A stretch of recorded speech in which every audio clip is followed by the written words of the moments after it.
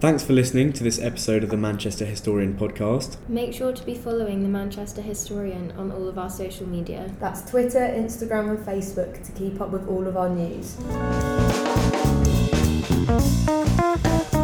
Hello and welcome to the Manchester Historian podcast. My name is Wilf Kenning and I'm joined here today by Laura Alley and Will Kerrs, editors to the magazine. Thank you for both joining us. We've decided to start this podcast as an extra platform for the magazine to enable those students who contribute with their articles to be able to reach out to a wider audience and develop the historical discussion from beyond the page. But before that, we're here today just to get a little bit more insight into what goes on behind the production of the magazine and to know a little bit more about those who run it. Firstly, could you just tell us a little bit about yourselves? Hi, I'm Laura. I study American Studies here and I'm from London. I have always had a great interest in publishing and in journalism, and obviously American Studies is an interdisciplinary degree in which kind of go anywhere from it. So I've really enjoyed doing a lot of history modules, of course, but politics, kind of anything you want.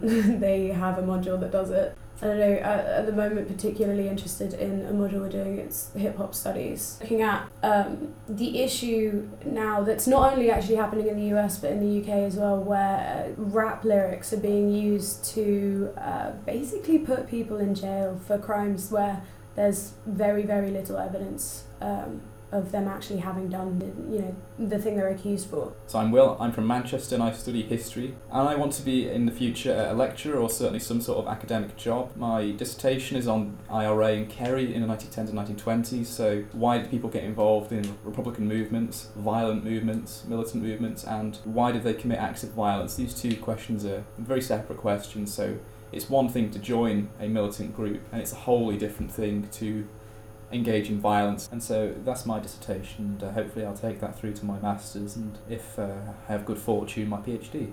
So when did you both become editors, and have either of you had much experience in journalism or production beforehand, whether in a uni respect or outside of uni? I've always really kind of been interested in the whole publishing field, and that's kind of where I want to end up, and so obviously that's why I went for the Manchester Historian, to get a bit of a feel for what it would actually be like. But I think the reason why I got the job actually was because of experience that I've had before. So I did some work experience at The Guardian, The Times and Penguin. Tip for anyone is just any kind of person who has any contacts in the field that you want to go through, just annoy the hell out of them, because that's literally how I got it. And a friend did something at The Guardian, got the email, sent them multiple emails every week until eventually they were like, okay, fine, Jesus. Actually The Guardian was probably not the funnest one, seeing as they didn't really know what to do with me.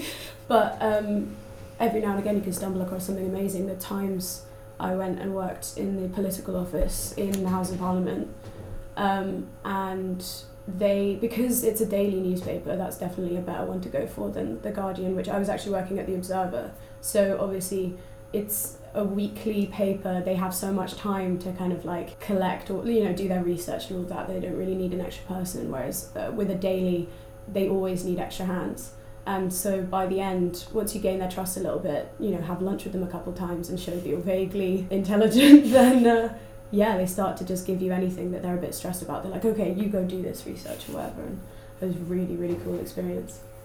Well, I've had experience in publishing and editing for websites before, so one of my most recent projects was a co-authorship of the book with my good friend Francis Pullen on the Soviet T-34 tank that's currently with the publishers, to be released hopefully this summer.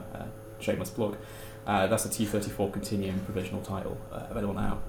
And that was a book project that took most of my summer following second year of university.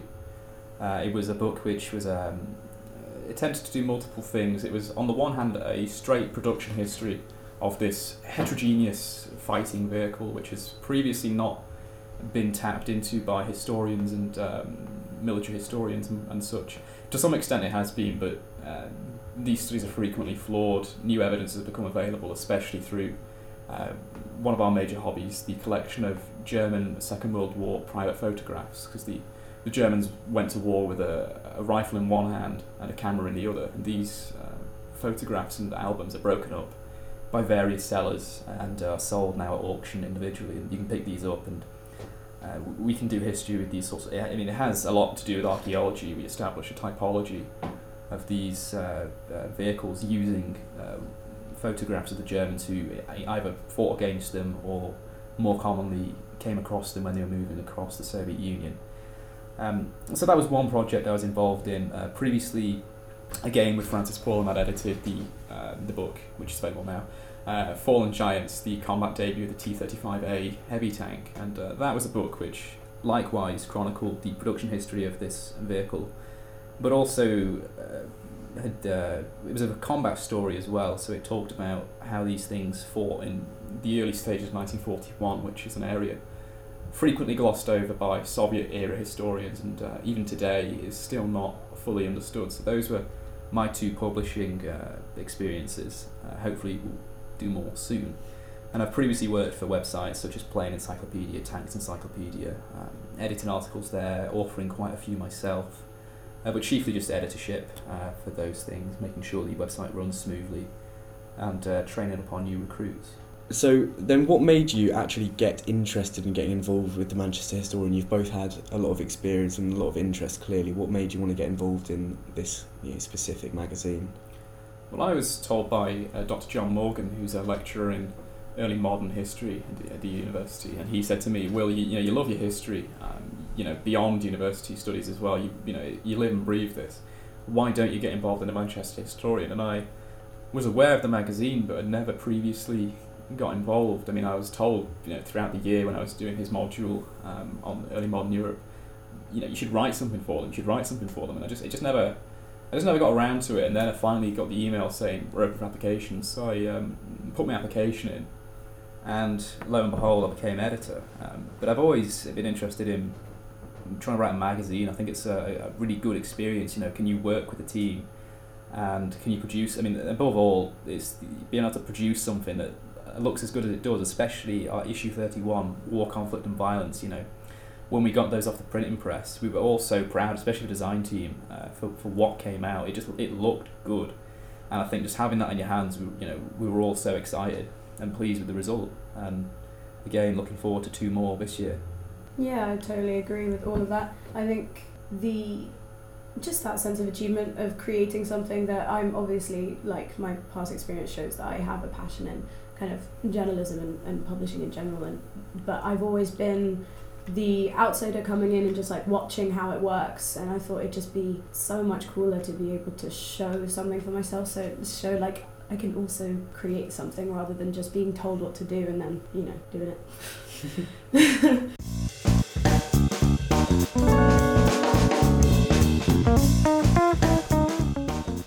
You've both clearly been involved in the process, as editors, from quite a direct perspective. You've got a lot of skills and experience. Could you tell us, what the process of actually producing this magazine is? How lengthy is it? Which departments are involved? And probably how stressful is it in the long run? Well, each team is operating semi-autonomously. To put that in more clear terms, what we really mean is each team has its own jobs and functions. So our design team puts the magazine together. They do all the design work in terms of the front cover, in terms of the layout of the pages, the way the images are put. Our online team runs the website and the new podcast service, and they also liaise with our marketing team, which chiefly deals with social media, emails, marketing, as the team name would imply. The one crucial team which is often overlooked is the copy edit team. Now, these people get our articles off of our submissions.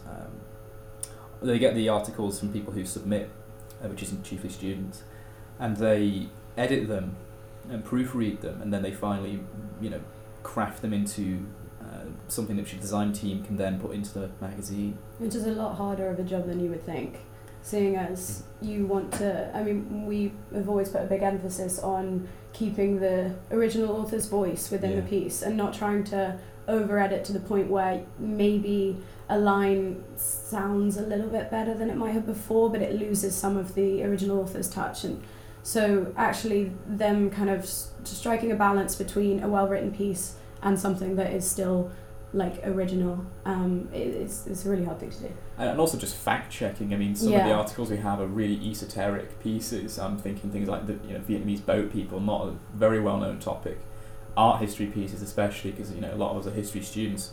We're not as well versed in art history as you might think. So the makings of socialist realism in 19th century Russia, a very difficult topic. Fortunately, one I've been engaging with in a third-year module, but not everybody's going to be involved in these sorts of fields. Environmental history as well, a big upcoming topic in our next issue 32, religion, culture and environment. Not everybody knows about these fields, so it's the copy edit team, props to them. They really work hard to do their fact checking and to do their usual proofreading. I think our goal that is trying to kind of have a really wide scope of time periods, different topics, all of this stuff from all around the world, means that me and Will, and often even the copy editing team, don't have the kind of expertise, and so there's a lot of work around researching and fact checking and making sure that everything's good.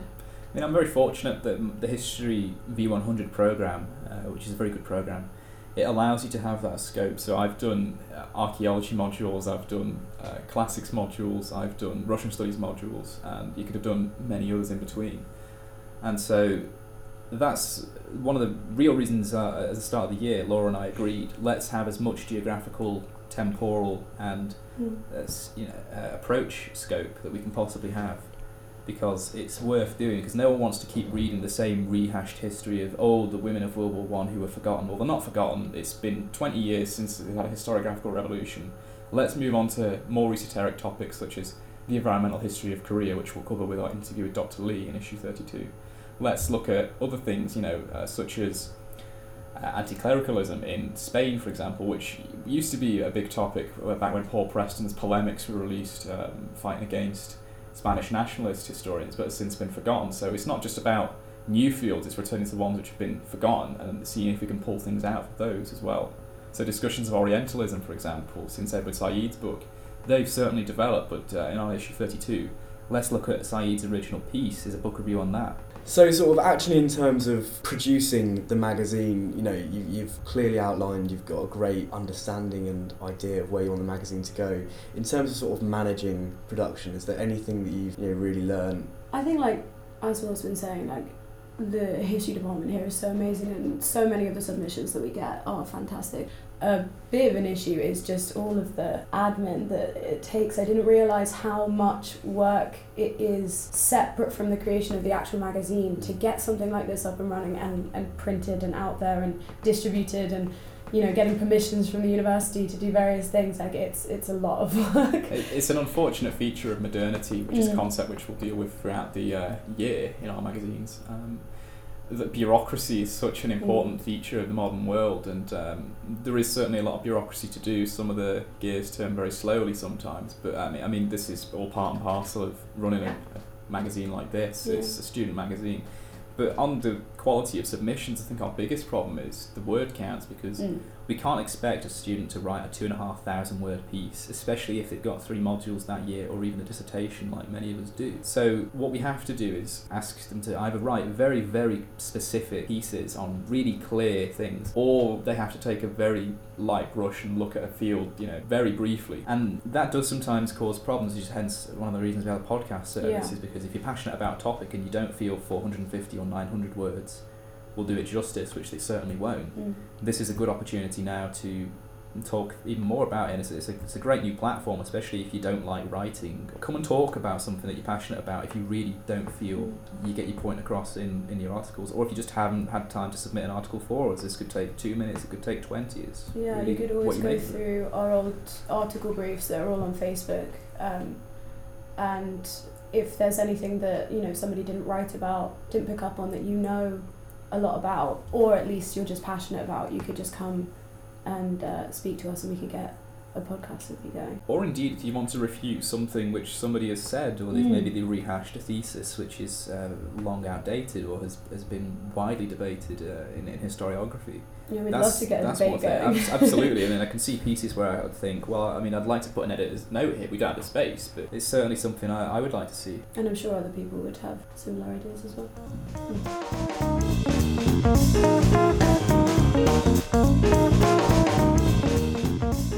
You've touched on it a bit with your sort of reference to the Dr. Lee interview and some of the other features of articles that are coming up throughout the year. Can you just tell us a little bit more about the upcoming issue?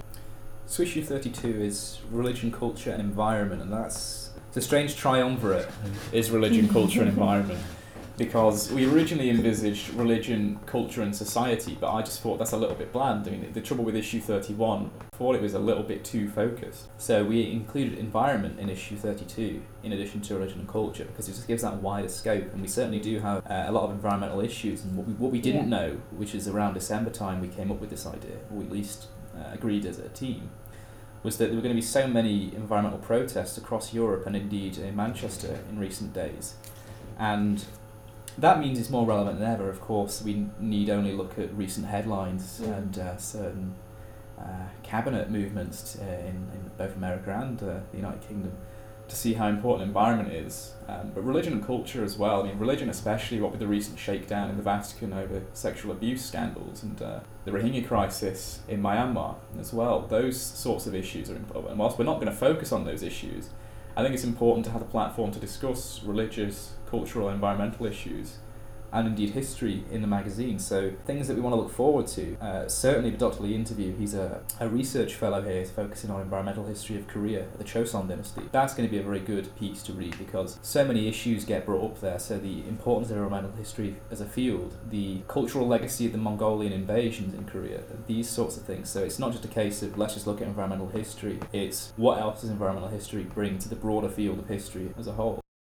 Yeah, because we have articles like the Sunni-Shia split where they are, I don't know, there's so many links to now, and I think it's a really important thing to be doing because obviously like we have a lot of papers around the university that are politics, that are kind of, you have the Mancunian and all of these things that are a lot more modern, and I know that last year they tended to have more of a focus on them now, whereas we have kind of made it very clear that we're a history magazine, but I still think that it allows us to look at the present, but no, I don't know what I'm saying. I'm trying to... The thing is that all history is a product of its time, and you can absolutely see this in absolutely any field. But what we don't want to do is stress too much focus on the present day. So, I mean, absolutely you can refer to the present day in articles, but what we don't want is a political science magazine. We don't want a contemporary observer magazine. We want a history magazine. And again, as I say, all history is a product of its time. So, for example, that Sunni-Shia split article, it says, well, we learn a lot about Martin Luther in school, but we should also be looking at the roots of the Sunni-Shia split. Now, that's plain and simple a present-day political opinion, but it still makes it into a magazine because it's relevant. And then you can draw your own links between the stuff that we're publishing and then what you think about our present day. Obviously, they're not just sitting kind of lone pieces that have nothing to do with the rest of the world. Like, you can take from it what you want. But we don't want to, like, make the kind of links ourselves as much as just giving you the history.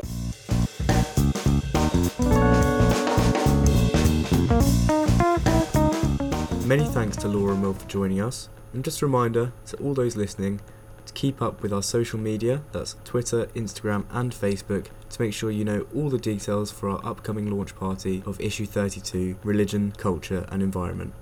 Thanks. Thank you. Cheers.